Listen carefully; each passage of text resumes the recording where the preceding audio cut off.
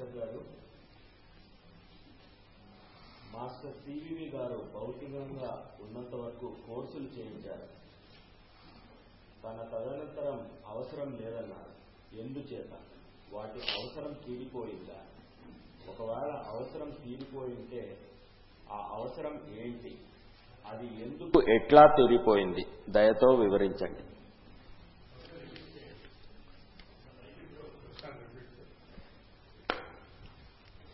ఇంగ్లీష్లో కూడా చెప్పు. Dear master, master CVV in his physical presence had given courses. After that, it was instructed that it is not necessary. Why is it so? Is the need for that courses no longer there?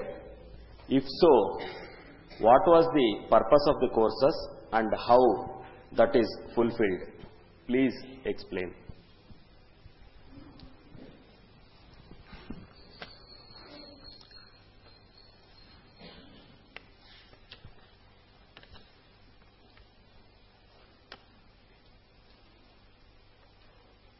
The Master himself stated in his writings that this yoga is being put to experiment and to evolution. He said, he told his disciples that they have to take it further and evolve it, because the energy that has descended into him, he has understood, assimilated, and after 60 days he started transmitting the energy that he received from the higher circles. So he was himself experimenting with it. He also stated in his teachings that there is the responsibility for the successive generations to relate to it, experiment and experience, and also contribute to its better application. It's a matter of applying in a better manner.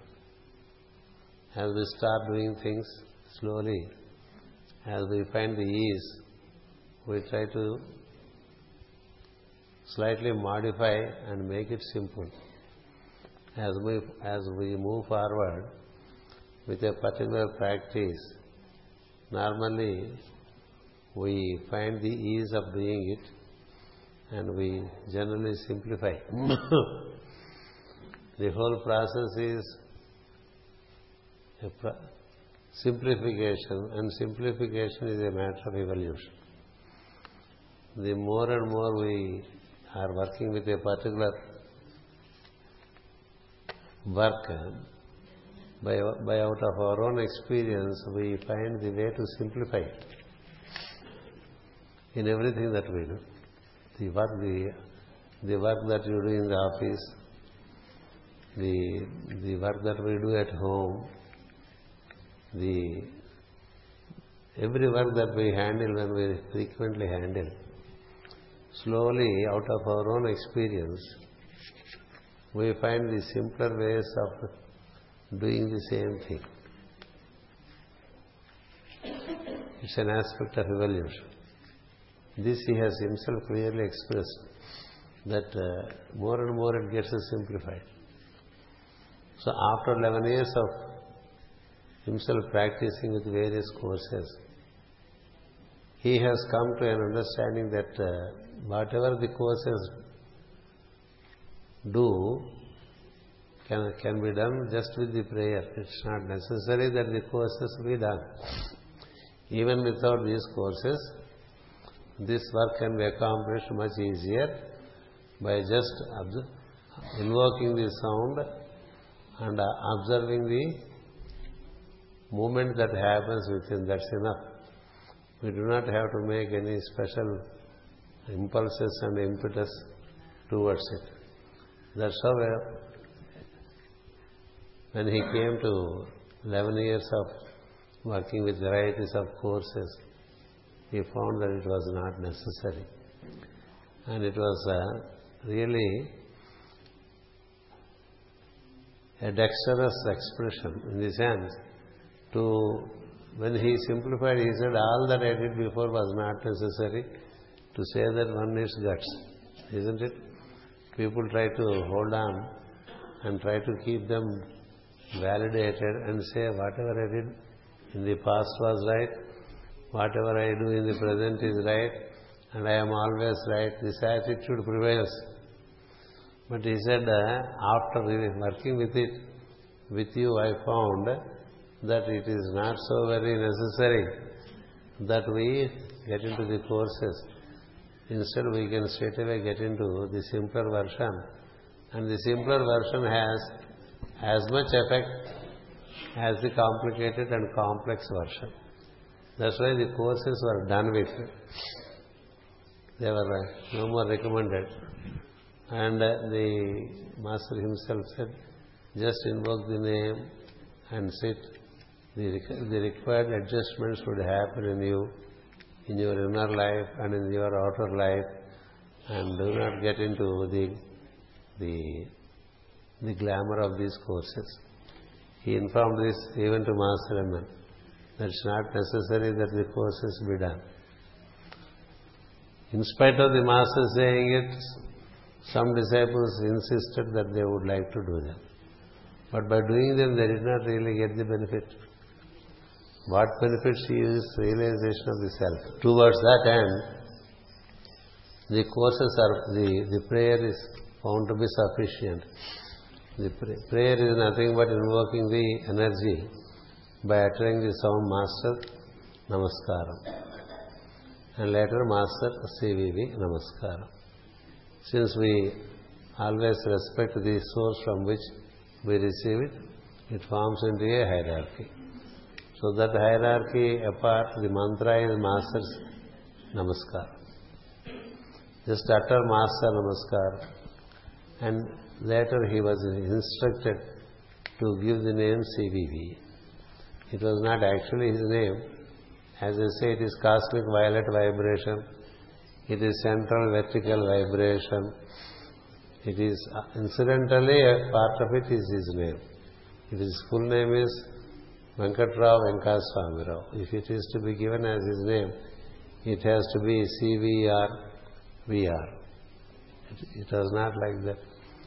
He was instructed to give the name sound CVV.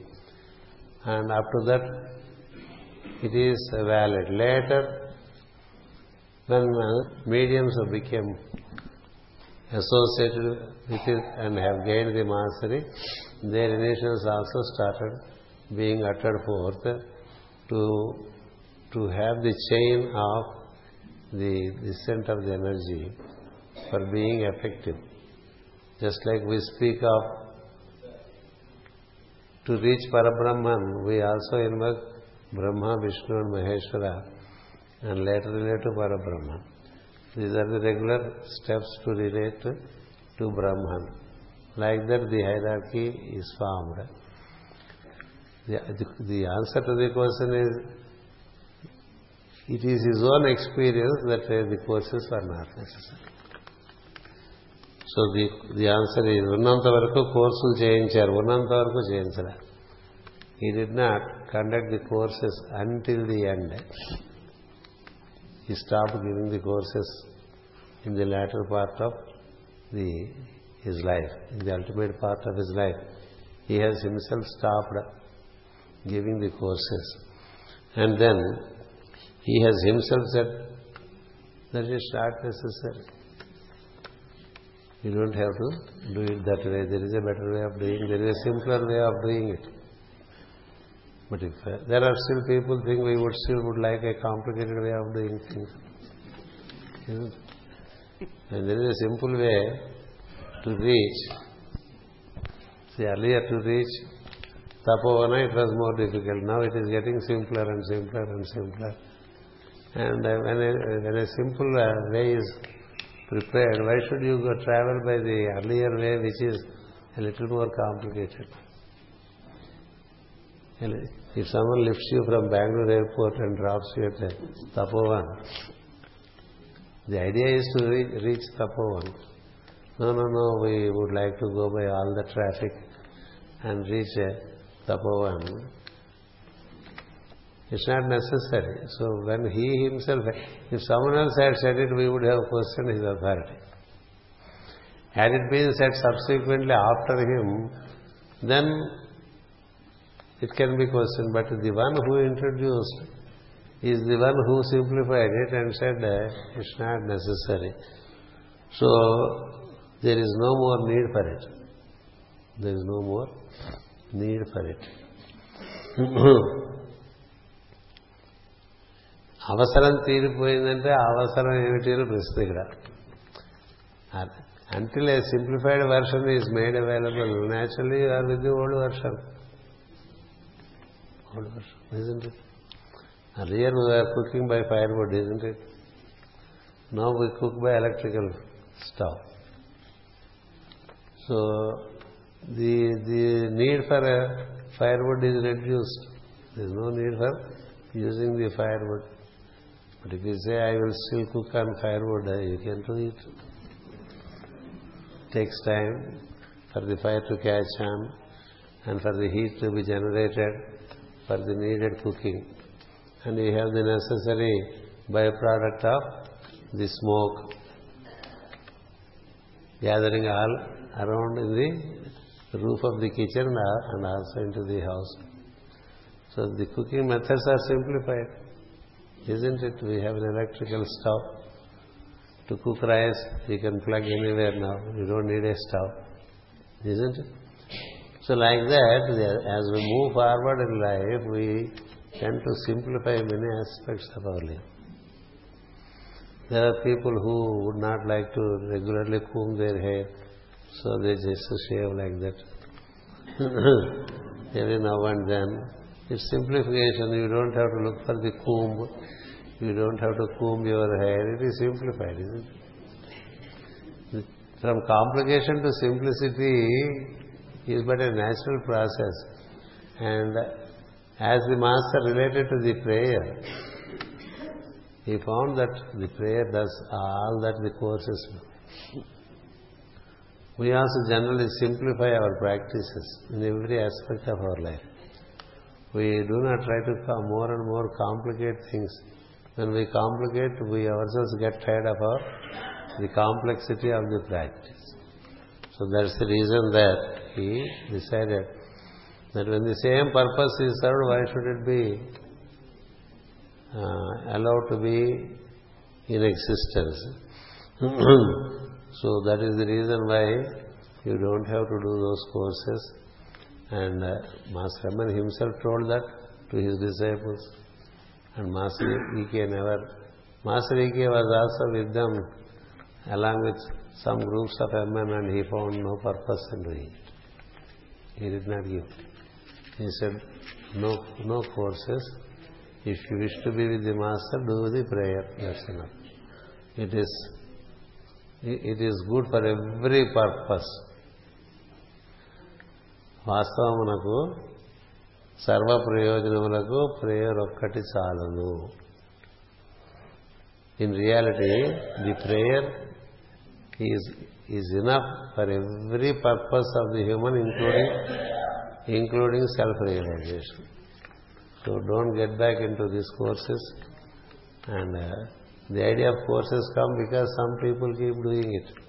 But those who are with those courses, their life has not unfolded so well and so very splendorously, and they were not so very fulfilled. As we see with the yoga of the Master, very few are unfolded in a multidimensional manner, just sticking to the courses and not letting other things happen with them. Yoga is unfoldment of consciousness in its 1,000 dimensions. In its 1,000 dimensions. How many dimensions people have gained through these courses? They tended to be more cultist, more fanatical, and very closed, and negating every other thing. Negation is not Brahman. Acceptance is Brahman. To see the one in all, in every dimension. Anirakarnamastu, anirakar. So therefore, courses did not help people really. What helped people is the prayer that unfolds. Your consciousness as you move, and you move upwards, and you are unfolded in a multi-dimensional manner. It's not that you are unidirectional. You are multi-directional, multifaceted. That is the beauty of yoga. So that is what it is intended to be. So therefore, don't get into the courses. Master, after prolonged chanting of stotras or prolonged utterance of Om, we notice pulsation at heart center. Is that pulsation due to exertion, or is it the pulsation what one looks for in yoga practices? Master, please clarify. It enables you to, it is already there. It comes to your perceptional level when you do that, so that you can relate to it better. Relate to it better. When you make a deep utterance of Om, or when you make 2 or 3 deep breathings, it comes to your conscious level. But subconsciously it is always there. So you bring it to the conscious level so that the conscious mind can align with it and move into subconscious or superconscious levels. Therefore, the recommendation of utterance of Om and breathing, or even stotrams. Stotrams are metrical breathing actually, strictly speaking. When you are with the stotram, for example, Vishwam Vishnu Vashatkaro Bhuta Bhavya Bhavat Prabhu. When we say that we are uttering 16 letters, and then you give a gap, again you breathe in and you utter 16 letters. If you don't have long breath, you break it 8 and then utter. Vishwam Vishnu Vashatkaro Bhuta Bhavya Bhavat Prabhu. Then it is a meter of 8. But it is recommended that you utter Vishwam Vishnu Vashatkaro Bhuta Bhavya Bhavat Prabhu. Then take the breath and then Bhuta Krut Bhuta Bhutbhava Bhutatma Bhuta Bhavanaha. Then again 16 letters. Either you follow the meter of 8 or you follow the meter of 16. Then your breath becomes very rhythmic. 108 times you are doing it. Isn't it? You don't realize that you are doing it. But that's the truth of the stotram. Stotrams are arranged in chandas. Chandas enables us to utter in a rhythmic manner for a long time. Instead of making 108 rhythmic breathings, by uttering 108 steps, you are doing the same thing without your relating to breathing. Therefore, after that, the breath falls into an order. And then the meditation thereafter would be much more congenial. Even when we do this utterances, be it Lalita Sahasranama, Vishnu Sahasranama, any stotram, it is all metrical. Every stotram is metrical. It is either composed of 8 syllables as one line, or 16 syllables as one line, sometimes 11 syllables as one line, sometimes 12 syllables as one line. That is chandas. So when you are uttering the stotram, when you make these rhythmic utterances, naturally the rhythm of the breath brings out into your perceptional state the hidden pulsation. The hidden pulsation. That's why it is given. But if you are able to relate to the pulsation straight away, you don't need so many stotrams to be done, except to purify the surroundings. The work of stotrams, the worship that we do, also purifies the surroundings.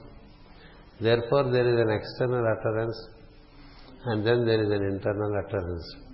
All external practices are meant to purify the ambience. Our internal utterances are meant to relate to the soul and the super soul within us. Therefore, the two methods are suggested. When you do stotram, you can relate to this central column in you. And that's what I say, central vertical column. In that column is the divinity, which is the basis for all our functioning in all levels. So you can relate to that light which exists in you in the cerebrospinal column and keep on uttering and relating to the light within the column. That is internalized utterance. When you know the stotram completely, you don't need to look at the book, then you can do that. It can be done with the Gayatri also.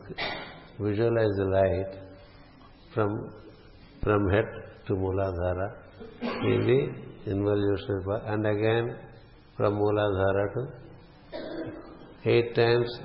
In seven utterances you can visualize the 7 centers, and then the light passing through all the 7 centers. And again when you make 7 utterances, you move again with through the Sushumna, reach the cerebral system. And again when you utter, again you come down, you come up, you come down, you come up, you come down, you come up. Like that you can carry out. That's how these mantras are also given. Om Namo Narayanaya. Om is uttered to bring in the energy. Narayanaya is uttered. Namo Narayanaya, consisting of 7 letters, to the 7 centers. Likewise, Om Namah Shivaya. Once you utter in an involutionary manner, visualizing, and another time you utter in the evolutionary. This is how the whole work is relating to our associating with the energy in the central system of our being, which exists right from the cerebral system through the vertical spinal column. That's how internalized utterances are experienced. This is for internal realizations. And for external purposes, you utter seeing the same divinity in a vertical form all around you, and you are in it. When you are doing Vishnu Sahasranama, Vishnu is all around you, we are all in it. Because in the divine we are, and the divine is in us. That's what we have been explaining. So either way, when we do it, after the utterances are metrically done, without breaking wherever we feel like.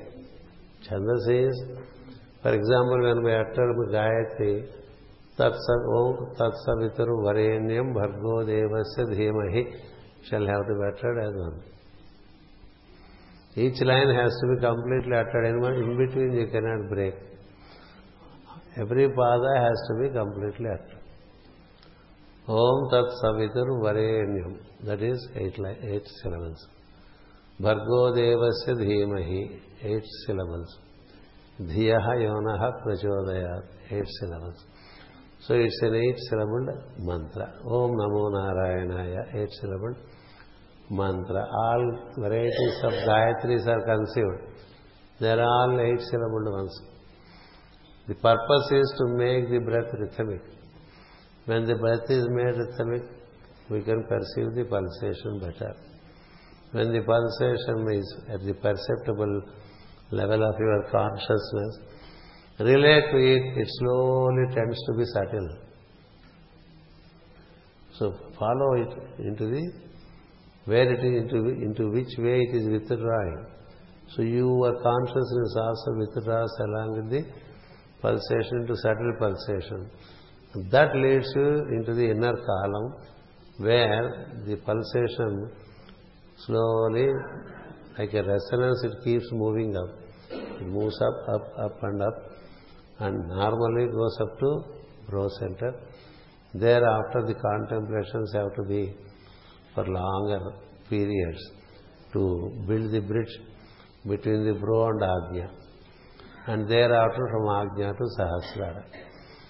So the answer to the question is yes. I am only explaining it in detail. Beloved Master, thanks for the teachings. That what is called human will, is it an unnecessary concept? Can it be said that it is desire? Thanks.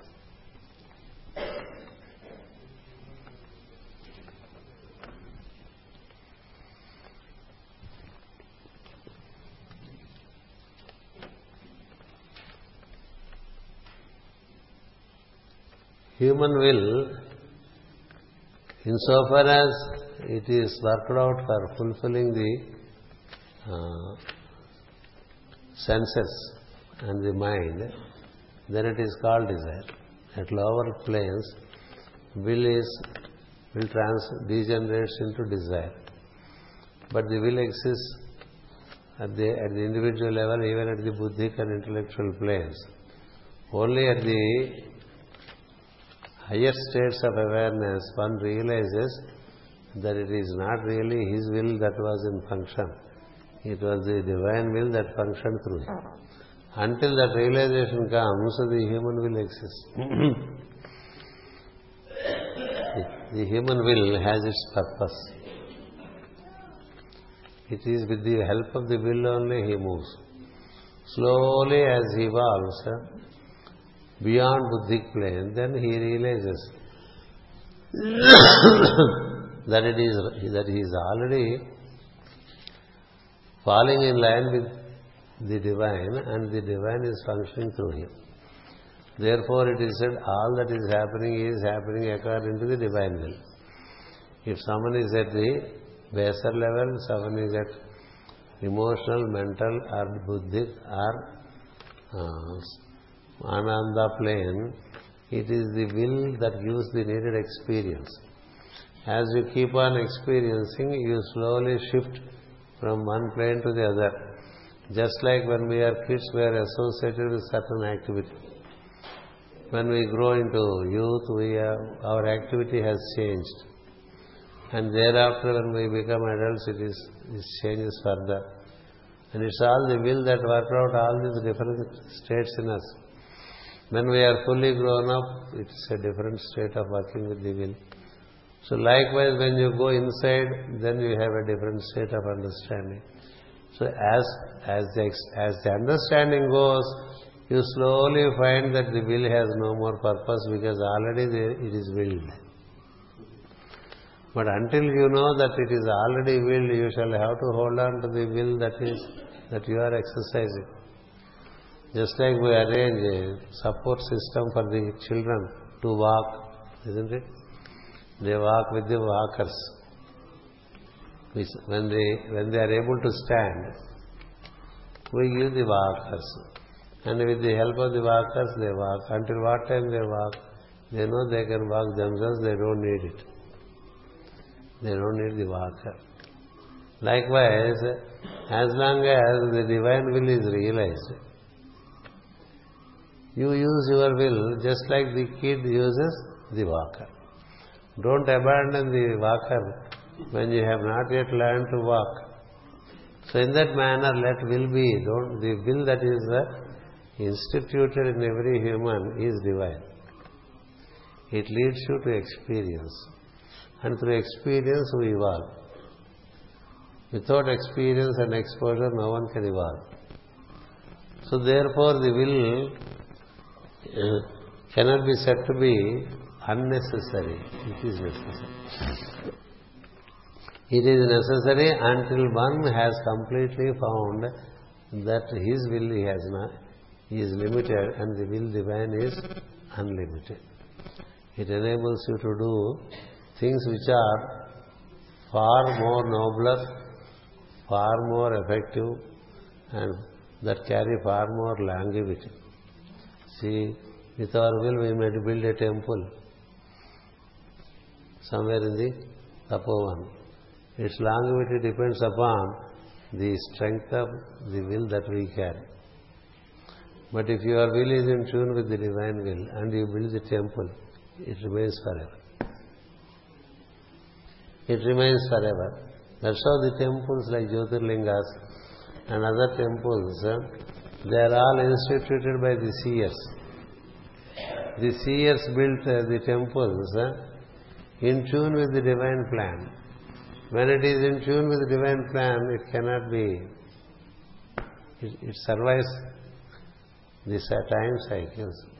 When it is in tune with the divine plan, and according to the divine plan, when you scribe something, it becomes a scripture. For example, the scriptures, the world scriptures, they are immortal.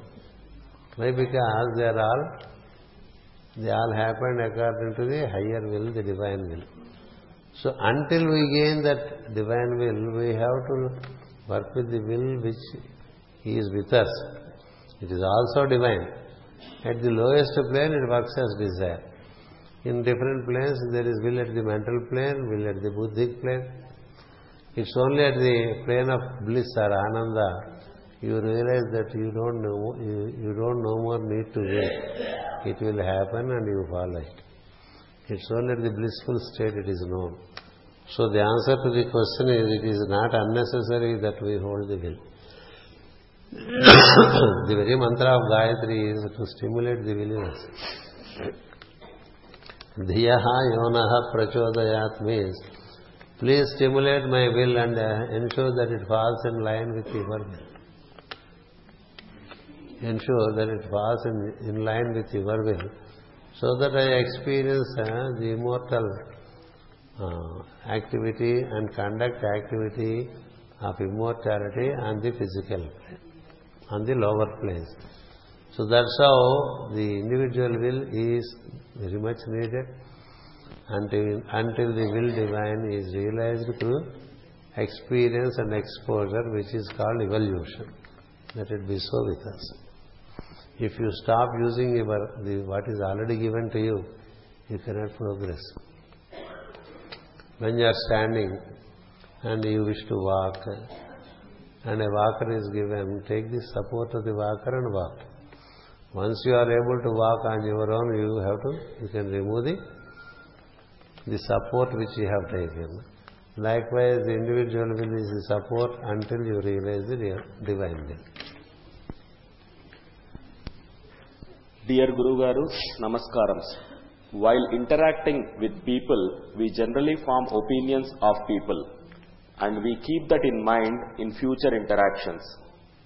How can we keep ourselves free from opinions and have fresh interactions? Yes, it is a practice. It has to be practiced. It has to be practiced. That naturally, the mind gives you the information relating to the past interactions. It should be kept as information, and we should not get influenced by it. But it is natural that we get influenced by it. It is by effort we have to keep it aside and interact in freshness. It has to be practiced to be realized. Because only through practice the mind gains this step. Mind, it always tries to systematize and develop patterns with relation to everything. Develop patterns. It has an advantage. It has also a disadvantage. The disadvantage is when you are influenced by the information you have from the past experience. So therefore, keep it as information. Don't let it interfere with the present interaction. During the course of your interaction, you realize that the earlier information needs to be slightly modified. Slightly modified. Sometimes it may not be. That is what is given in yoga. Not to get influenced by your previous information. By your previous information. We have the previous information about December call in Bangalore, that it would be very cold, isn't it? We have that information. So we come prepared with a lot of warm clothing. Then it may not be as cold as before. Isn't it? So the information is helpful, but then in a changed situation, Just because you brought your warm clothing, you don't put on all this warm clothing in spite of there being no cold, isn't it? So the information is a useful tool, but it need not necessarily be applied in a situation that is happening in a place at a time afresh. You can evaluate that situation afresh and then relate to it. Not to get influenced by the previous information is one of the dimensions Patanjali gives in Yoga Sutras, and that would keep your psyche open to receive, open-mindedness. That's what is called open-mindedness. That open-mindedness is needed because the earlier information could be of support, need not be of support. That should be entertained in mind and keep that openness, and it can be gained only through regular practice. Each time when you meet people, try to meet afresh. Don't try to meet getting influenced by what has already happened. It has to be practiced. There is no shortcut. There is no overcoming it, as I said yesterday. You have to meet it and learn it. If this creation is illusion, even the knowledge which is part of this creation is also an illusion. So, what is the relevance of scriptures and Upanishads? Until you completely realize the illusion, you need them. If it is illusion, your eating food is illusion, isn't it? So, if we can survive thinking that food is illusion, body is illusion, if you have gained that state, yes, you can do away with the scriptures, you can do away with knowledge, you can do away with everything. If it is illusion, everything should be illusion. It cannot be something which we cannot make effort because you are too lethargic to relate to it. So if it is illusion, it is total. It has to be total. Then you don't have to think that you are existing, that you have a body. And when you don't have a body, you don't have to eat. And when you are thinking that you exist is also an illusion. You are thinking that you are existing is also an illusion. Until the illusion is cleared, you have to follow the game. Follow the game. If you say all is illusion and then go for breakfast, they say breakfast is illusion, lunch is illusion, bed to sleep is illusion, isn't it? There are seers who reach that state and they don't even feel the body. They don't feel anything around. They are merged with the one. Only when you are merged with the one, you know that it's all just a game. It's all just a game. When you are in the thick of the game, you cannot say it's all illusion. You have entered the football court as a player. As long as you are in the football court, you have to play. If you suddenly realize that it is illusion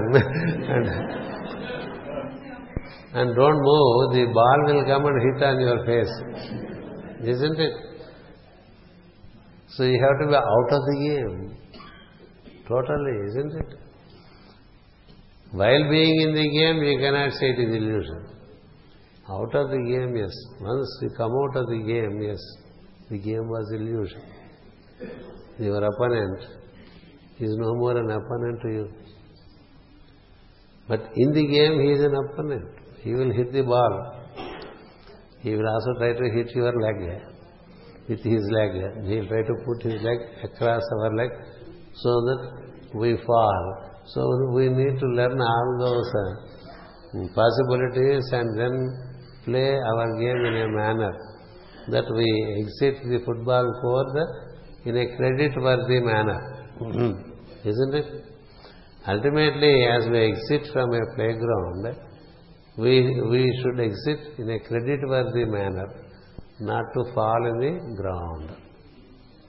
When someone is coming from with long strikes to bowl in cricket, a fast ball is coming to you, and if it's generally at that moment, if you feel it is all illusion, the ball will hit you strong, and then you realize what it is. So within the field there is no illusion. Within the field there is no illusion. You have to relate and have a right relation and see that you are not affected, and on the contrary you enjoy. If you don't play, you don't enjoy, isn't it? When you play well, it is joyful. Every good player says, I am enjoying the game, isn't it? Every good player says he is enjoying the game. That's why he goes every time with great enthusiasm into the playground. So to enjoy the game is arranged. So if you are able to, if you are receiving some hits here and there in the playground, you shall have to learn to see that there are people who have enjoyed it without being hit. So we also try to pick up those techniques. There are cricket players who were never hit by any ball, isn't it? Not because they did not play well. Not because they did not play well. They know how to meet the situation. That's the game. So within the game, this is all the field of action. Kurukshetra. In a Kurukshetra, action is the basis. Kuru means action, isn't it? In a field of action is the basis. Then the question comes, how do you act to experience the joy of action? And we receive different aspects of action. We don't expect everyone to play fair. There can be some nasty players, and there can be certain uncertain situations. How you relate to them is what the scriptures tell us. How we relate to them. So-and-so related in such and such a manner, and therefore he acquitted himself nobly. That's how we have stories. Our scriptures are but examples given by those who have lived in tougher situations, deeper crisis. So that is what the scriptures give us as information, so that you can try to apply that situation, modifying it according to your purpose, and meet the situation. So when your ultimate truth is, yes, every game is illusion. When you play the game of chess, the pawn is there, the camel is there, the horse is there, the elephant is there, the minister is there, the king is there, isn't it? Are they really there? Are they really there? But when you are into the thick of the game, you cannot say it's all illusion. And camel can move like elephant can move like horse. Don't worry. So we have volunteered. You may have forgotten, but we have volunteered to enter the game. No one has asked you to enter the game. You have volunteered to enter the game, like entering into a chess game. When the game is too complicated, then you get this kind of ideas. Not until then. When you are in a complicated situation and you don't know how to move, make the next move, then comes the philosophy at the wrong time. Why this chess game and all that?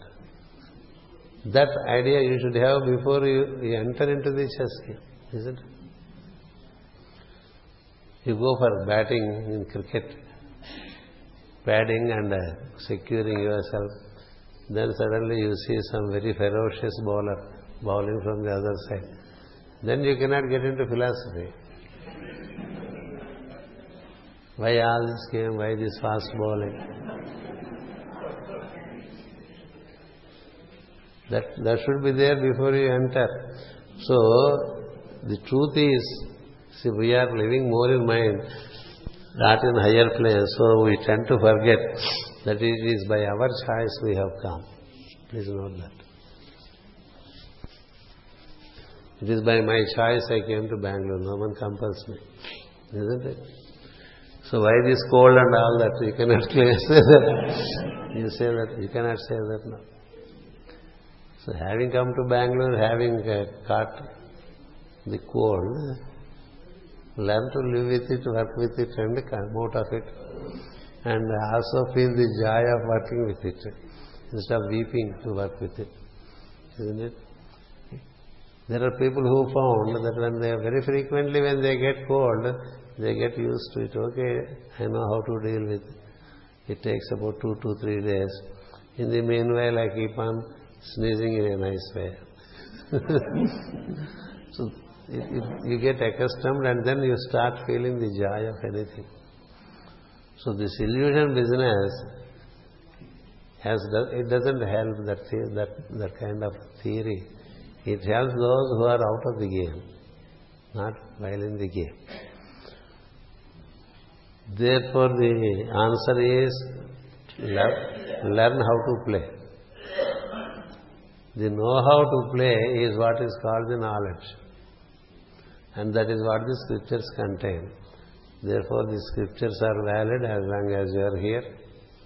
The knowledge is valid as long as you are here. The illusion is ultimately it is yes, but not during when you eat a chili and the entire system is burning. You cannot say this. Isn't it that it is all illusion? Even if you say illusion, the tongue burns, the mouth burns. You have to go through it. So you should be able to find the way to reduce it. That's the knowledge. People suggest take some water or eat some sugar. All kinds of knowledge will be coming from the surroundings. Adapt to it and come out of it or neutralize it. In the field there are rules and you have to learn the rules and play. You cannot say it is all illusion while you are in the field. This question is in Hindi. आजकल की भागती दौड़ती जिंदगी में जप और तप का टाइम नहीं मिलता है. सुबह से शाम तक दफ्तर की दौड़ रहती है. सच में ऐसे समय पे कोई कैसे इस रास्ते पे रहे, कृपा करके मार्ग बताइए. Yeah, you can see the movie Tamasha. It is a movie relating to the modern times where man runs. The clock runs his life on a daily basis. The clock runs the life on a daily basis, and you have to run all the time. Wake up in the morning, setting up an alarm, get ready, have your breakfast, and catch up to the bus or the vehicle, and then keep moving to the work, and then keep on working, and again return home. Completely tired, then you go to sleep, again get up and do the same thing. This is how the life is more and more tending to be mechanical. To live a mechanical life is not acceptable to the soul actually. The soul looks for the joy of being free.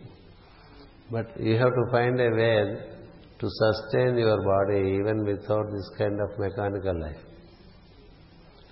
If you are creative enough and find a way that you don't have to fall into this kind of rut of the routine, which is new to Indians, but it has been so for the Europeans even much before us. They are squeezed by the system. We are building a system of living where everyone is tending to be a slave of work, but not a man who works for the joy of it, for the pleasure of it, for the growth of the society and for his own growth. It is no more like that. So if you drop some of your ambitions, some of your desires, and if you have the courage to simplify your life, you can come out of the system. The only thing that really binds us to the system is our necessities. We are afraid that our necessities may not be met. But the necessities will slowly take to a complex order of desires and comforts. So what is necessity, what is comfort?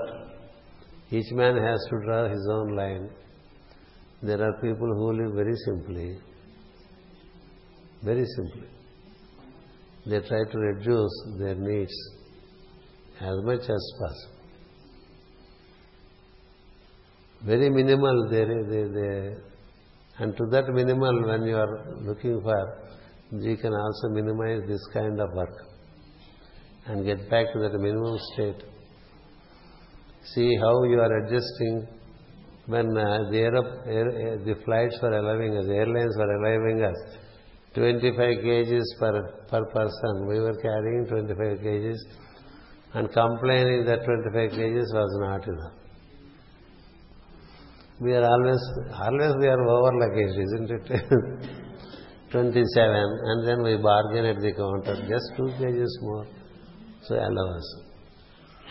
Earlier they are allowing, now they don't allow. You have to pay for every kg. Then suddenly they drop it to 20 kgs. So you adjust to 20 kgs. Now they dropped it to 15 kgs, isn't it? They are adjusting to 15 kgs. If they drop to 10 kgs also, you will adjust. This is how it is. Because some facility is available, you don't have to have it.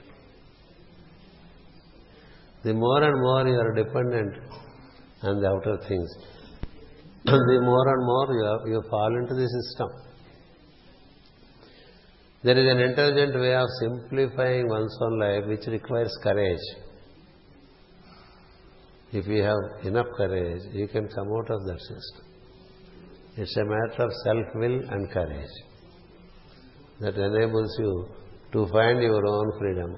Since most of the people are not so very courageous, they move like the sheep. Like the sheep. In 1940s, a movie was taken in Hollywood, enacted by Charlie Chaplin. In that movie, he shows all members of the city busily moving very early in the morning. He shows the people and then replaces the people by the sheep. Because it is like the sheep going in a particular order to the downtown. And then they are busy doing work. Same thing they do. Every day, same thing they do. And then again he shows all people returning to the town for residence, and like the sheep coming.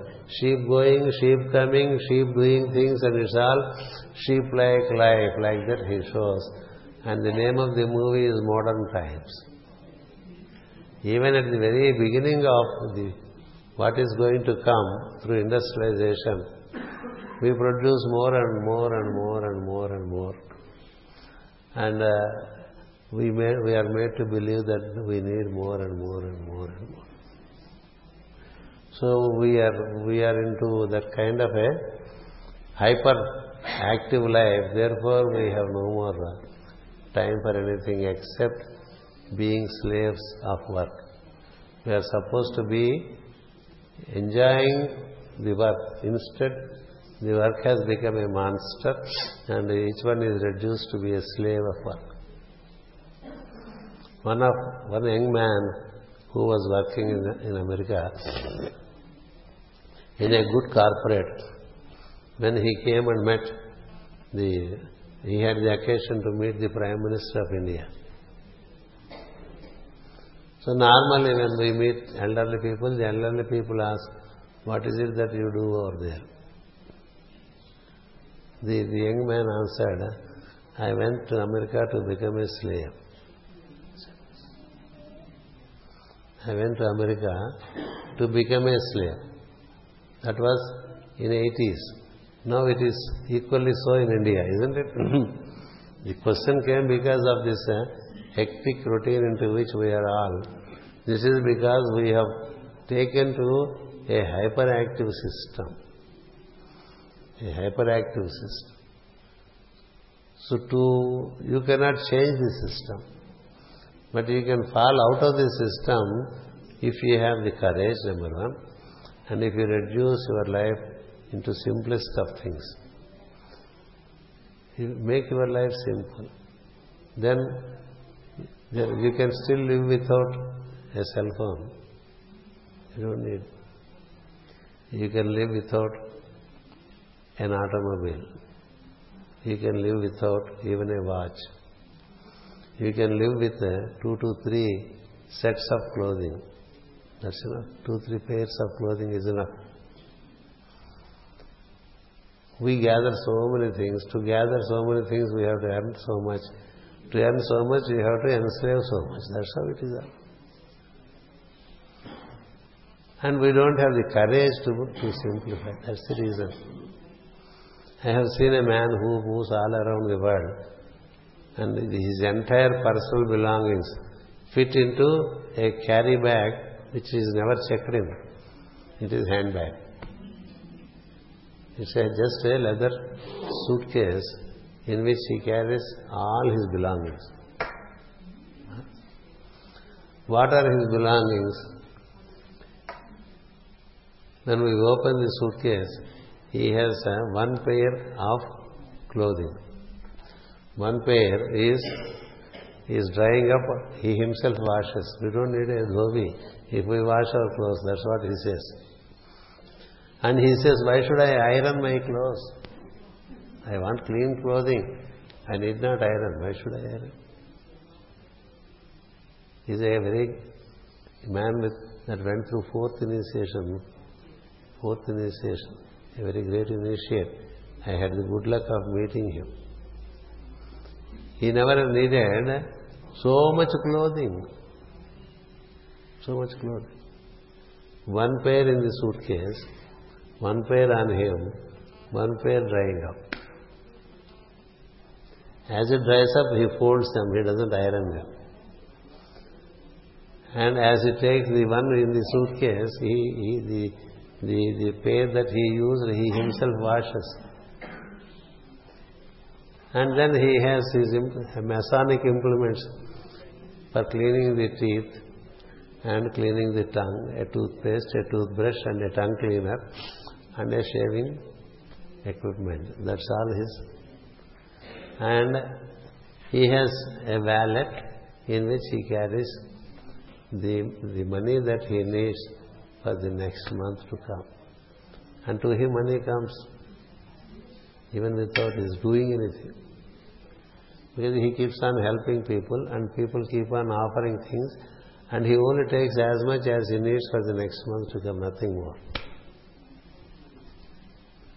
And he moves all over the world. That's how he lived 40 years. And he was eating so little. He said, we are in an illusion that we eat so much. He was living with one idli as breakfast. One idli is a breakfast, one idli for lunch, one idli for dinner. Finished. If idli is not available, bread. He says, your body is so mysterious. Your body is so mysterious. It can adapt to any situation. It can adapt to any situation. You don't have to secure it. He experimented with his body, living in a very dark room for 1 year. We believe about sunlight and all that, the health, etc., etc. It's not the sunlight, it's your mind. And he went on living even at his 81st year. 3 floors he used to run like a child. No one could go along with him on the staircase, fully fit. And the demonstration of simplicity is at its great heights with him. Even when he was leaving the body, he left so. Suddenly he said, the time has come that I leave. So wherever he is there he said, I leave from here. I don't have to go to any particular place to leave the body. So, and he was a man of tremendous courage. Tremendous courage. We don't see that courage, but it is demonstrated. I am not suggesting that you go to that extent. Slowly, as you nurture your will, you can make it so. We are into a complex system because our mind wants it. We always compare with the neighbors and go on building system around us, and ultimately that system binds us. Ultimately that system binds us. I give you another example. Mahatma Gandhi, he was living in luxury as barrister of law in South Africa. He had all the luxuries. But then when he took to the freedom movement, he did with everything, did away with everything. Not so much of clothing, not so much of personal belongings, nothing. And after the freedom movement, he just walked into a corner, lived the simplest of life. Because he was so popular, there was a system around him which was costly. See, around a simple man, a huge system is built by the society and makes it more and more complicated all around him. But he remains simple. He remains simple. As I explained to you, Sri Satya Sai Baba, how simple was he? How simple. But around him a system will be built by men of mind which is very complicated. So therefore, the question is a very valid question to all of us. Each one of us to decide to what level we can reduce our external requirements. To what extent? The more you reduce your external requirements, the more your life becomes simple. And you find the needed freedom, and you can slowly walk out of the crazy system that is built with a hyperactivity. It is for each individual to pick up the cudgel and work with it. It cannot be imposed on those in a general manner. పూజ్య గురుదేవుల పాదకమలములకు హృదయపూర్వకంగా నమస్కరిస్తూ, నిన్న మీ ప్రవచనంలో భక్తి కలిగే మార్గాలలో కష్టకాలము ఒకటిగా చెప్పారు. మరి నిత్యము క్రమం తప్పకుండా త్రికరణ శుద్ధితో ప్రార్థన నిర్వహిస్తున్న సోదరులకు కష్టం వస్తే, అందులోనూ బాగా ఆరోగ్యం క్షీణించి జీవశక్తి మందగించి విరక్తి భావంలో దిగజారిన వారిని మీరు పరహితముగా వారిని ఎలా ఉద్ధరిస్తారో తెలియజేయ ప్రార్థన. మరి ఇంగ్లీష్లో కూడా చెప్పు. In yesterday's lecture, you mentioned that one of the aspect of the marga of bhakti is you will undergo difficulties. For people who have done their prayers regularly, if they get into such difficulties, that too related to health, and if their health deteriorates to the extent of dejection, how will you help them to recover in the path? What is to be done is, there has to be prayer done for such persons. He himself cannot really do prayer because he is so debilitated that he cannot pray ardently for a recovery. For that reason, we need to do a prayer for him constantly with an ardent attitude. One has to pray for him. That is what you do is what he asks. What will I do when a person is such a situation? I continuously pray. I continuously pray for those who are in crisis, be it health crisis, be it economic crisis, be it family crisis, any crisis, when a being is in crisis, what little we can do with your resource, we can do it.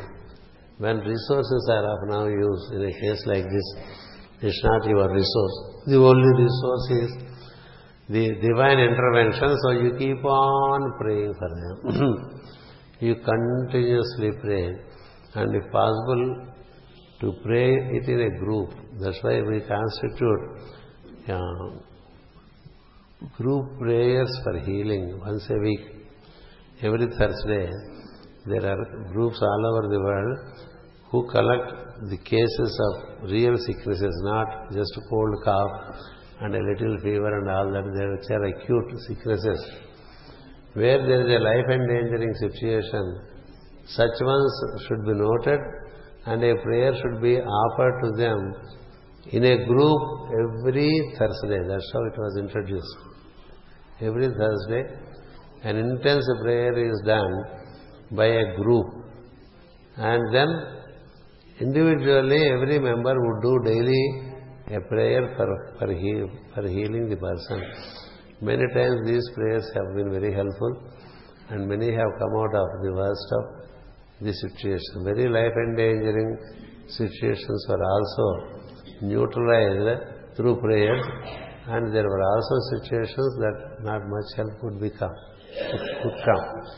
So we do a very passionate prayer for the well-being of the soul.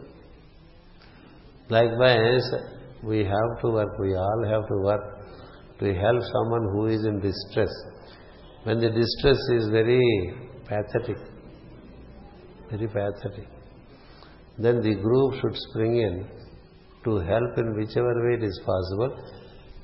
If it is economic crisis, it should be a group effort to assist, to help that person to come out of economic crisis.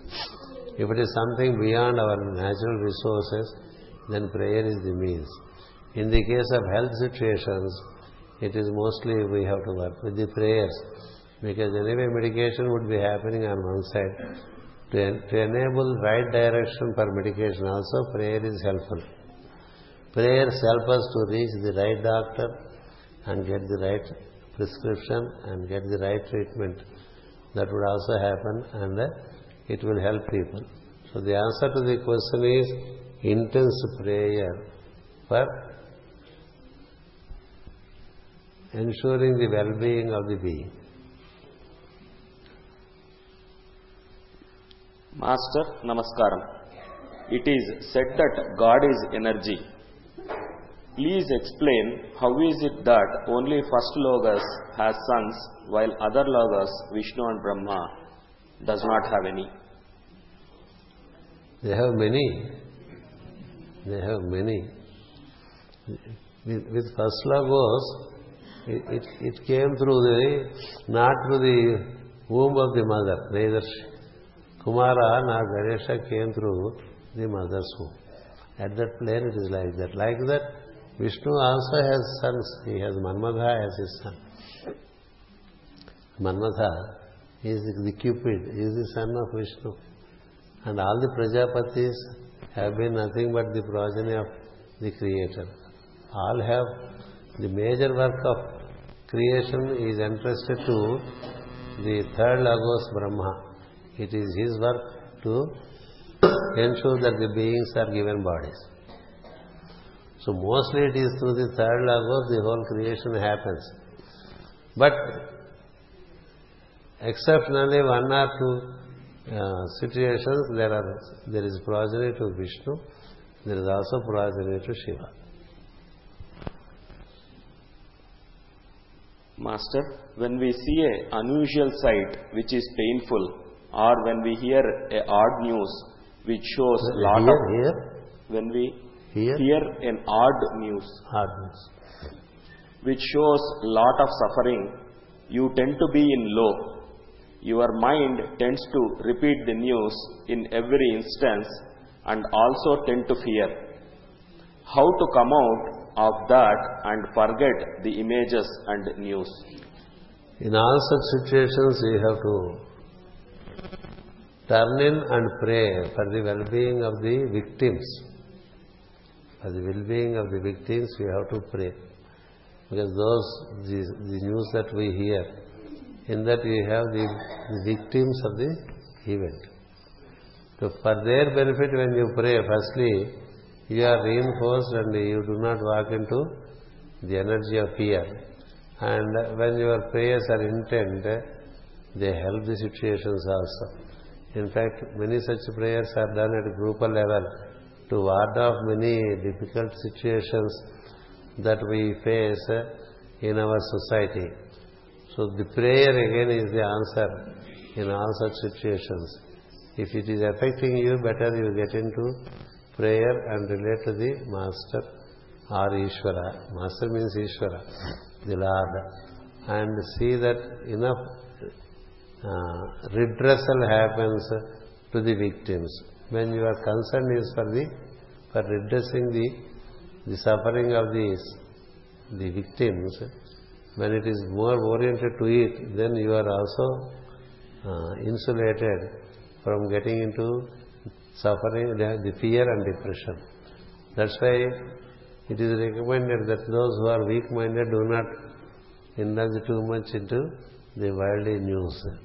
But if it is but natural that we look to the worldly news, then some events do affect us. When they affect us, the first thing that we do is offer a kind of a prayer for the benefit of the victims.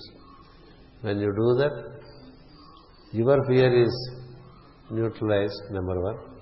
Number two, sometimes it is helpful for the others. That's how Master VPS was conducting. He lived during the Second World War times. So every day in the paper he sees so many people died here and there. And he was relating to that, and he was taking the suffering himself. And then he was putting it to the Master and thereby relieving himself from it. In that process he became a great healer. Master VPS is known for his healing abilities. He could heal in a very extraordinary manner because he developed that sense of relating to the suffering of the beings and attempting to relieve them from their suffering through prayer. When you have that attitude, eventually you also become a good healer. And healing can happen through prayer.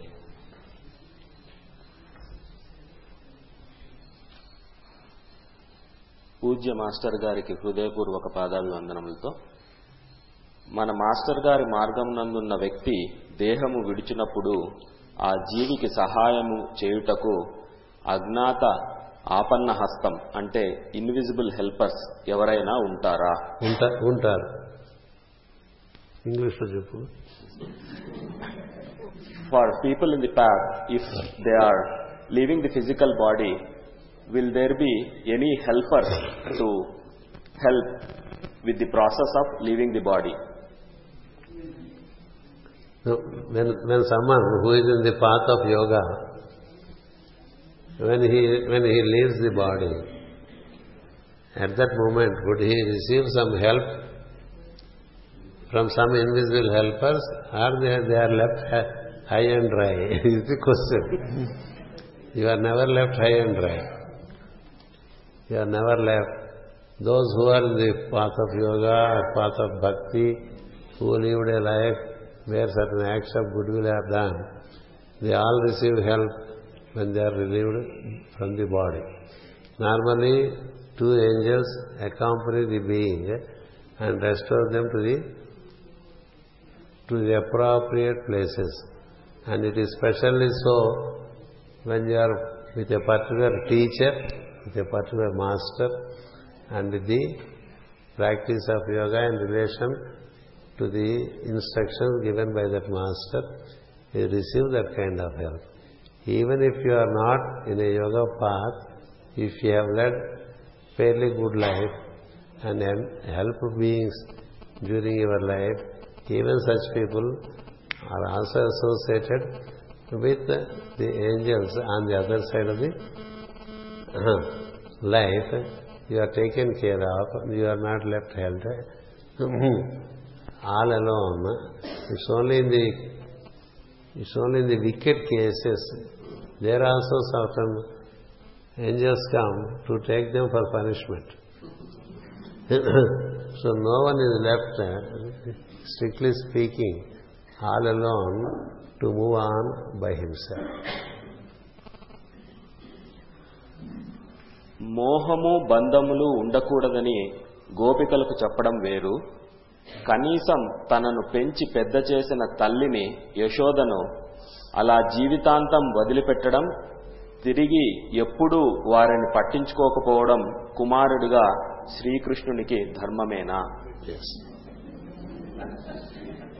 English.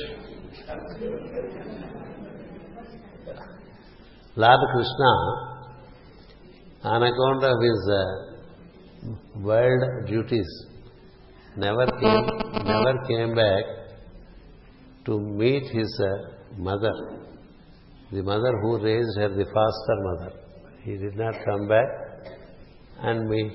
As we see from this story, it seems that he did not come back to meet his foster mother after he went into a world service. Is it the right thing that he did? Is it a dharma that he never met the foster mother thereafter? Isn't it? He never met the gopis also thereafter. Because the work that he involved demanded him in such a manner that he did not meet them. And they also never complained about it. The answer is, neither gopis nor the foster mother Yashoda never complained that he did not come back. Why was it so? Why was it so? He gave them such a presence that they always felt Krishna around them. They never felt that Krishna left them. They are put into a higher state of beingness where they were always experiencing Krishna. So where is the need to go to someone who is always experiencing him? The presence is not just physical. They are feeling the presence of Lord Krishna every moment throughout their life. So when you are already in the presence, where is the need to go and meet them? So that's the reason why the foster mother never complained. We have complaints because we don't know the bliss of experience that Yashoda had. She never wrote a book about her experiences, isn't it? Gopis, Krishna and many devotees to whom the presence has been established, they never thereafter sought for the form of Krishna. They are associated with the universal presence of that which we call Krishna. Form is a means to interact, but when you are able to feel the presence even without the form, the through form one need not meet the other.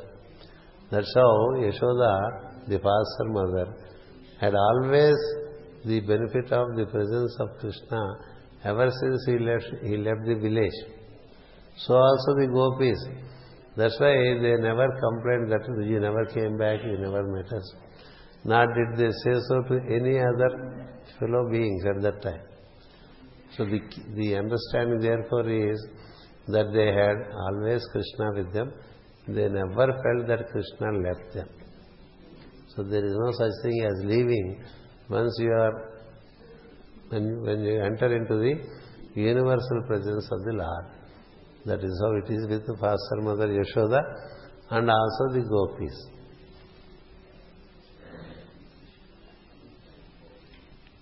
ఎక్కడికి వెళ్ళిపోయా? అలా ఒకసారి సరదాగా బజార్లోకి వెళ్ళొచ్చావా? మన హైందవ సంప్రదాయంలో శరీరం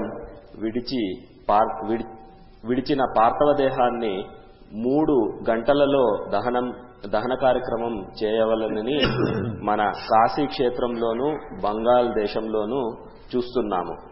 కానీ కొన్ని సందర్భములలో మన దక్షిణ దేశంలో బంధువుల కడసారి చూపు కోసం కొన్ని రోజుల పాటు దేహాన్ని ఉంచుతున్నారు. మరి ఆ విగత జీవి పరిస్థితి ఏమిటి? ఈ విషయంపై మన జగద్గురు సోదరుల బృందానికి గురుదేవులు నిర్దేశించిన సూచనలు ఏమైనా ఉన్నాయా? దయచేసి తెలియజేయండి. It's a question of cremation after death. Cremation after death. The questioner says the tradition as we hear is that the body should be cremated within 3 hours. But it is not within 3 hours. It should be kept for 3 hours. It should be kept for 3 hours. Later it can be arranged for cremation. Why it should be kept for 3 hours? There is always a chance for return of the being into the body. We should give a fairly good opportunity or chance for the departed one, if there is a possibility for him to enter.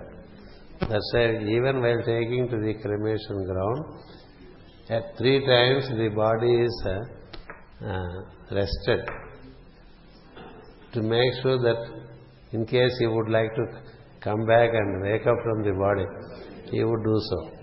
It is not within 3 hours. It should be after 3 hours. 3 గంటల లోపు కాదు, 3 గంటల తర్వాత. Number 1. Where is the hurry in burying so or in cremating so? Then the tradition, the scriptures say it is better thereafter to do it as early as possible. It is better thereafter to cremate as early as possible. And the outer end is said to be 24 hours. This you can find in the teachings of Master Jwalkol. In 24 hours, because the body decays. The body decays and it is not good for the persons around. Of course, now we have many facilities by which we preserve it. But then the person who left the body has a link to the body. Not all are yogis, no. Not all are yogis. So they also suffer looking at their body decaying. When you cremate, when you burn it up, they are dealing with the whole thing. The illusion of they being the body is burnt. So within 24 hours, it is recommended that the body should be burnt.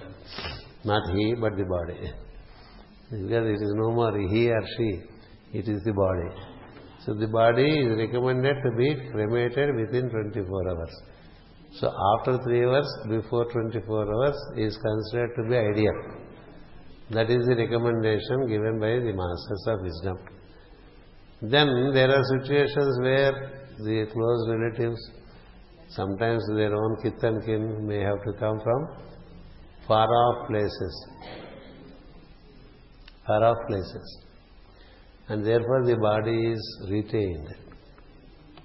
This retaining is according to the karma of the departed soul, it happens. According to the karma, which is not seen by the people around. They say, he is taking his own sweet time to reach, the body is decaying like that. But the connection is like that. It's a karmic connection. Ultimately, you should know one thing, all that happens in divine order.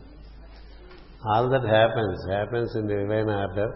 We don't purposefully delay cremation, nor do we hasten to cremate even before the kith and kin arrive.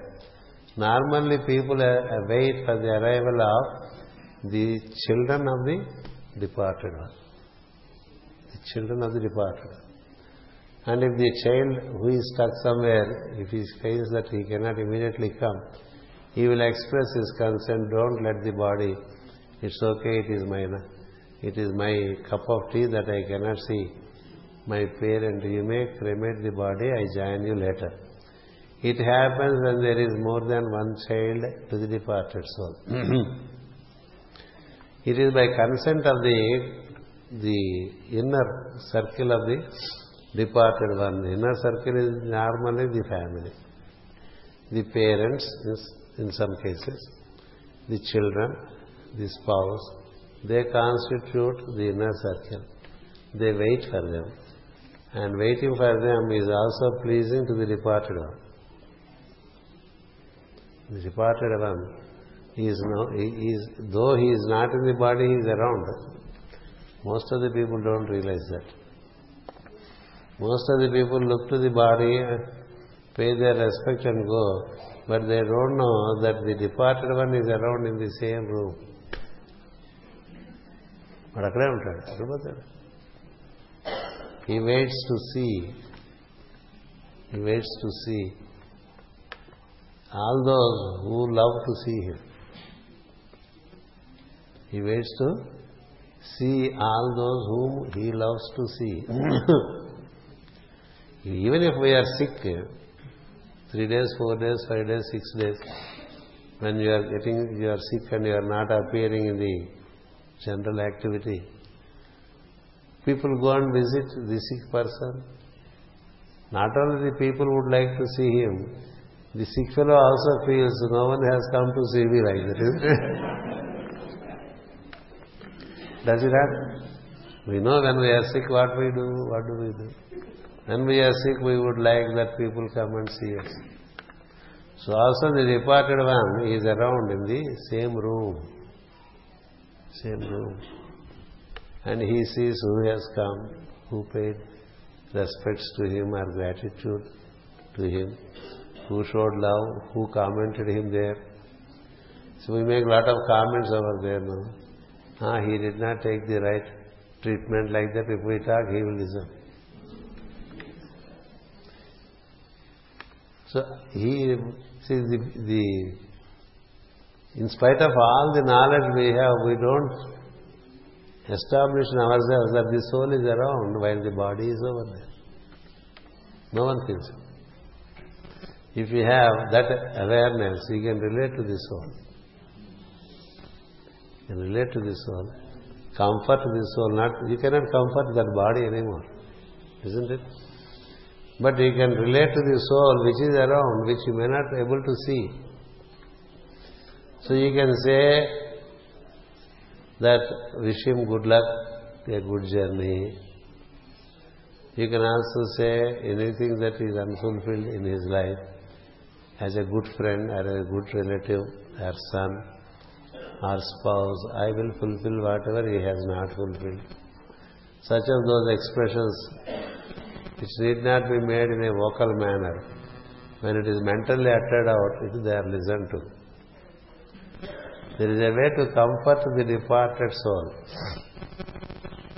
And then you set him on the journey. So the question here is,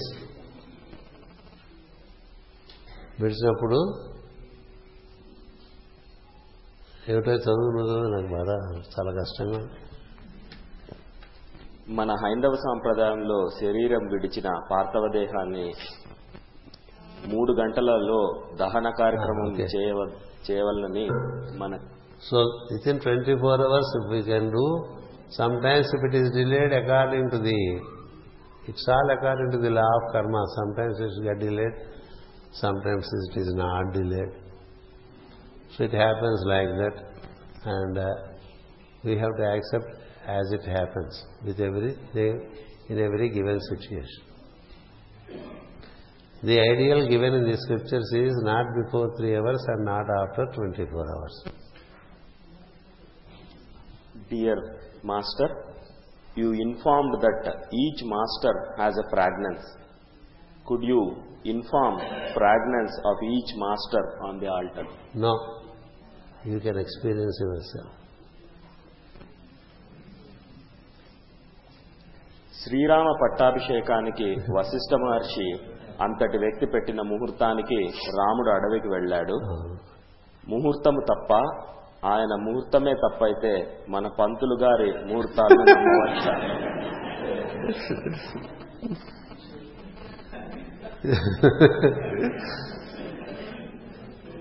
Then the Vasishtha, the grandest of the seers, has set the time for coronation of Rama, isn't it? And for that time, Rama had to go on exile. The muhurtam is for coronation, but then he had to go on exile. Then what is the validity of such a muhurtam is the question. When it is like that, what about the muhurtams that we set for so many timings that we set for so many acts, isn't it? Vasishtha is a great seer. He knows what for Rama has come to be. So he has set a time by which he would fulfill the purpose of his life more than coronating himself. More than coronating himself, coronating Rama, he has set the timing in such a manner that he fulfills the very mission of his being into incarnation.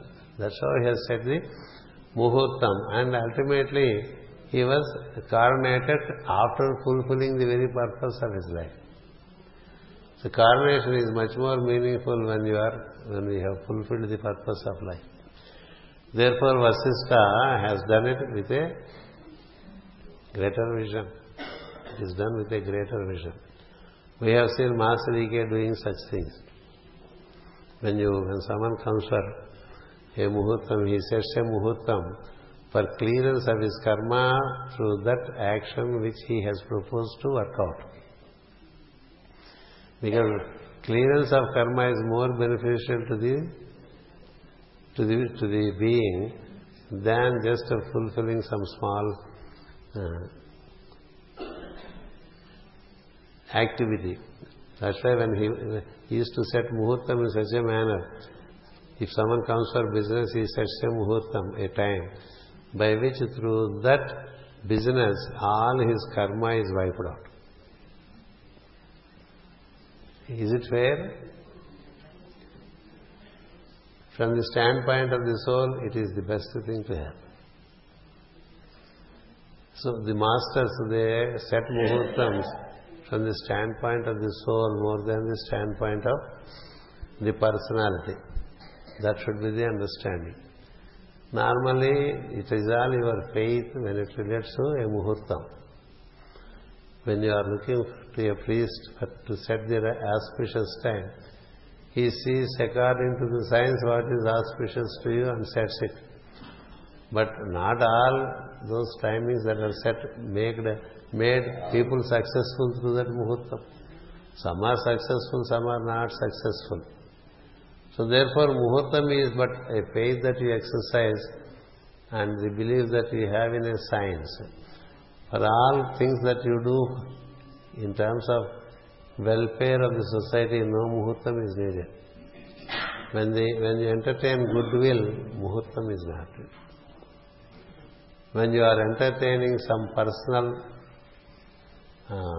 accomplishments and personal fulfillments, muhurtams help us. It is there in the science. All muhurtams are meant for personality accomplishments. But if you are looking for soul fulfillment, no muhurtam is needed. You can just go by the time. There are two streams at work. So Purohits, their muhurtam, insofar as you believe it, yes, it will come to you. So you don't have to laugh at muhurtam set by. If you don't have faith in the Purohit and set a time for action, then it doesn't work because your own disbelief comes in the way. So if you have faith in Purohit, go to the Purohit and set the time for your action, for any major action. And that will be helpful, but it need not necessarily be so because your karma comes in the way. So that's how there are different ways of setting muhurtam, number one. And even when the muhurtam is set, ultimately there is interference of personal karma. That factor should also be taken into account. Master, life is found to be a journey of various actions and inactions arising out of sankalpas and vikalpas. How do we distinguish sankalpas, which are our fancy desires that will trap and bind us, and sankalpas, which are ordained and needed for our evolution? Only through experience. Only through experience learn. There is no other way. Let them happen, whether sankalpa or vikalpa. Let it happen. Through experience you will know that this kind of thoughts do not help me, and you avoid them. Or you disassociate with them and relate to thoughts which have really fulfilled you. It's the proof of the pudding is in its eating. By eating it, you know you don't have to eat it again. Isn't it? Once beaten, twice shy. That's how it is. That is why life is given, that you go through the either side of experience, and then you find your own way of moving forward, eliminating certain things and associating with certain other things. That's the reason why experience is the best teacher. That's how it is said. Life is the best teacher. It gives you the experience, and through experience you gain the needed wisdom. There is a saying actually, through foolishness we experiment. Through foolishness, meaning through ignorance, we experiment. From experiment we experience. From that experience we gain the wisdom. These are the steps. Foolishness to experiment, experiment to experience, experience to wisdom. That's how we move on the path, eliminating certain things and associating with certain other things, and make a progressive movement. Guruji, namaskaram. Since we pray, let my purpose shape it to the purpose of our earth. What is the purpose of our earth? The purpose of our earth is to ensure the well-being of the beings on the earth. It is like the purpose of the mother. Mother always would like her children to do well. To do well and to be progressive. So that's how the mother works, the earth works. So we join that purpose of working for the well-being of as many beings as is possible. That is the purpose. ఇంకో 10 నిమిషాలు ఆపేద్దాం. 3 good. ప్రణవంతో నమో నారాయణ మంత్రము అష్టాక్షరి అని, నమో భగవతే వాసుదేవాయ మంత్రం ద్వాదశాక్షరి అని అంటున్నారు. నమశివాయ మంత్రం మాత్రం ఓంకారంతో షడాక్షరి అవుతున్నది. భాగ్యనగరంలో గురుపూజల్లో ప్రశ్నకి ఓం నమ శివాయ్ అని సమాధానం ఇచ్చారు. సంపూర్తిగా నివృత్తి లభించని కారణంగా మరలా ప్రశ్నిస్తున్నాము, క్షమించి వివరించమని అర్థిస్తున్నాము. అంటే మనం when you are making it as a Panchakshari 5-syllabled mantra, the utterance is Om Namah Shivaya. Namah Shivaya is not there. The Ya, the South Indian, especially Karnataka and the Andhras, we have, and also the Spanish, we have Ajanta language, meaning the name is Ram, for example. The name is Ram. When you say Ram, it is single syllable sound.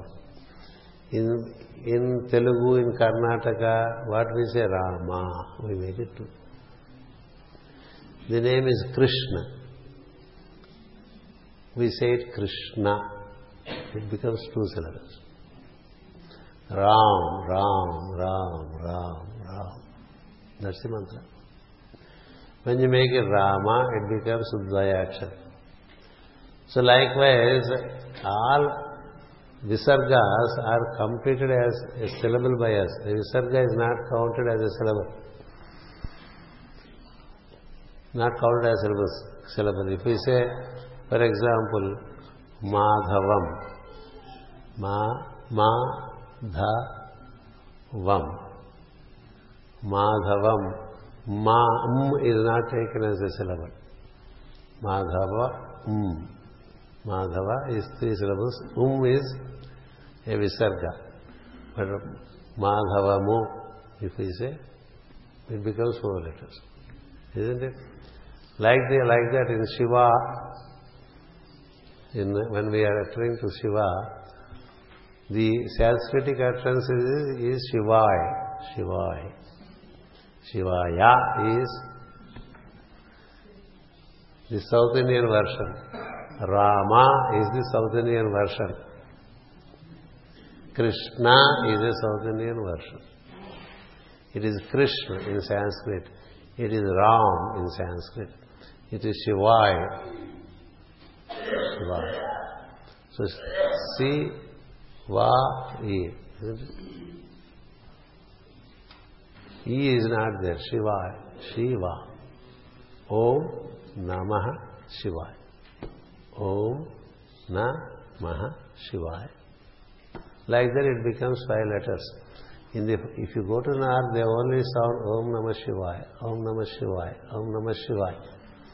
They don't say Om Namah Shivaya. Also with the Spanish it is like that. They end up with a open mouth.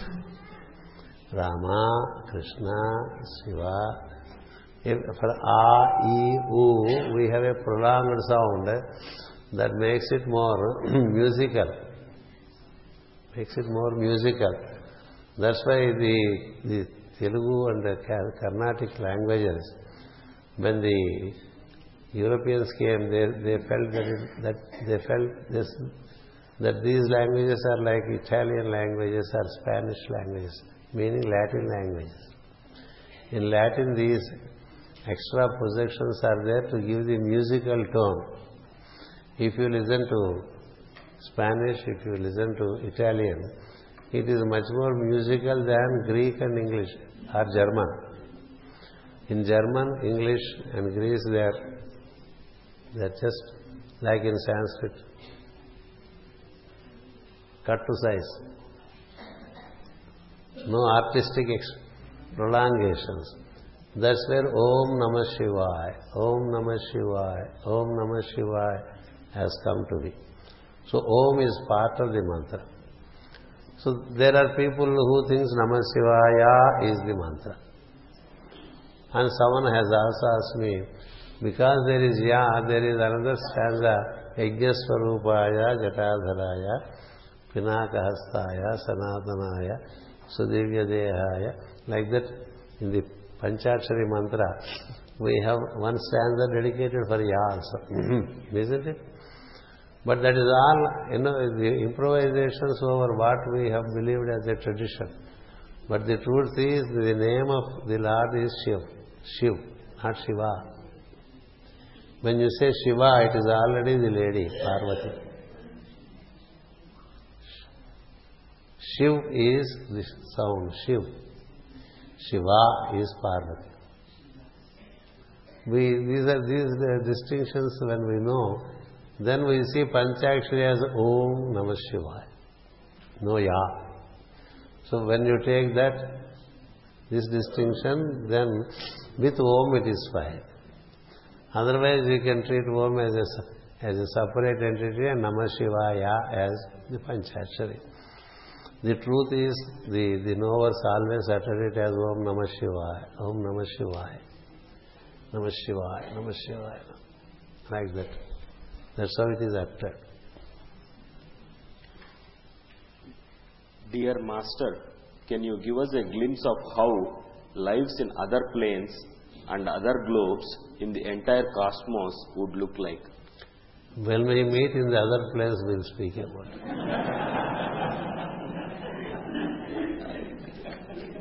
Master, what is the best benchmark till date in terms of number of lives taken to realize Brahman? If you ardently follow a master of wisdom, it's a matter of 12 lives. That's the minimum. That's the minimum. In 12 lives, one can realize Brahman. Some of us may have started even earlier than what we think we have started with. So there can be not 12 lives from now. For some it could be 3 lives, some it could be 10 lives, for some it could be 12 lives. If you are ardently following the path. The other end is 81,000 lives. The other end is 81,000 lives. That's how It is given in the scriptures. When you follow ardently a master of wisdom, the master of wisdom represents Jupiter, and the number of Jupiter is 12. He ensures that in 12 lives you are a realized person. From this 12 to that 81,000, you have all the possibilities. So I wish you good luck about it. But I can give you one more intermediary step. When you are gathered in such congregations, trying to relate to wisdom, it means surely in 777 lives you will be realized Brahman. In 777 lives, we will surely realize Brahman. That could be the other end for us. Because we are already relating to the truth and trying to know and then ensure that it manifests in us more and more when we have that aspiration. The maximum number of lives that you go through is said to be 777. So don't bother about 81,000. You can take from 12 lives to 777 lives. Surely within this range, one would realize the Brahman. Okay, there are two more just freshly popped up through internet. So I'll clear them and we go to breakfast. Master, can you please explain the science of prana? There is a book on pranayama, a small book. Kindly go through that. Every step is given therein. It doesn't take more than half an hour to know the science of pranayama. I have purposely given this book because frequently there are questions about working with pranayama. There is a small book in Telugu. You can take it and work with it, and someone can translate it into Kannada and also English. Dear Master, could you explain Prahallada's kingdom? Did he do any wars? Did he punish bad people? He had no program. When he ruled the kingdom, Prahlada is a diabolic king who has brought in the law into the kingdom of diabolics. And he was so magnetic. As long as he ruled the kingdom, there were no wars. He did not lead any wars. There was no need for him because there was no provocation from Devas to Asuras, and there is no provocation from Asuras to Devas. The diabolics were contained with their activity and they are not allowed to overstep. Since they were not allowed to overstep, there was no need for a war with the divine. The divine and diabolic were at wars whenever the diabolic overstepped or whenever Deva is overstepped. When Prahlada was the king, it was harmony prevailing both in the Devic kingdom and also in the diabolic kingdom, that they restrained each other from fighting, and it was a peaceful existence as long as he remained their king. That's how it is. Thank you so much. Some kind of engagement with his wisdom. We had all these 3.5 days, and we from time to time we continue this, but the hard truth is we have to live the wisdom. The bitter part of the wisdom is we have to live it. If we leave it, then we are into our own controversies, conflicts, illusions and related sorrows. So let us reinforce ourselves with the wisdom which is handed down to us by the masters of wisdom, the seers, the rishis. And we try to gear up ourselves to live in that wisdom so that we live beyond the effect of duality as it exists in the world. So I wish you all well, and I wish you a progressive new year, and may you experience the peace of existence besides being the joy of existence. Before you step into joy, at least there should be peaceful existence within ourselves, followed by joy. So I wish you all very peaceful, progressive and joyful New Year, experimenting with the tools of wisdom which are supplied in so many ways and relating to the divine through prayers. May that be so with all of us, and may we all be blessed. Thank you. Namaskar.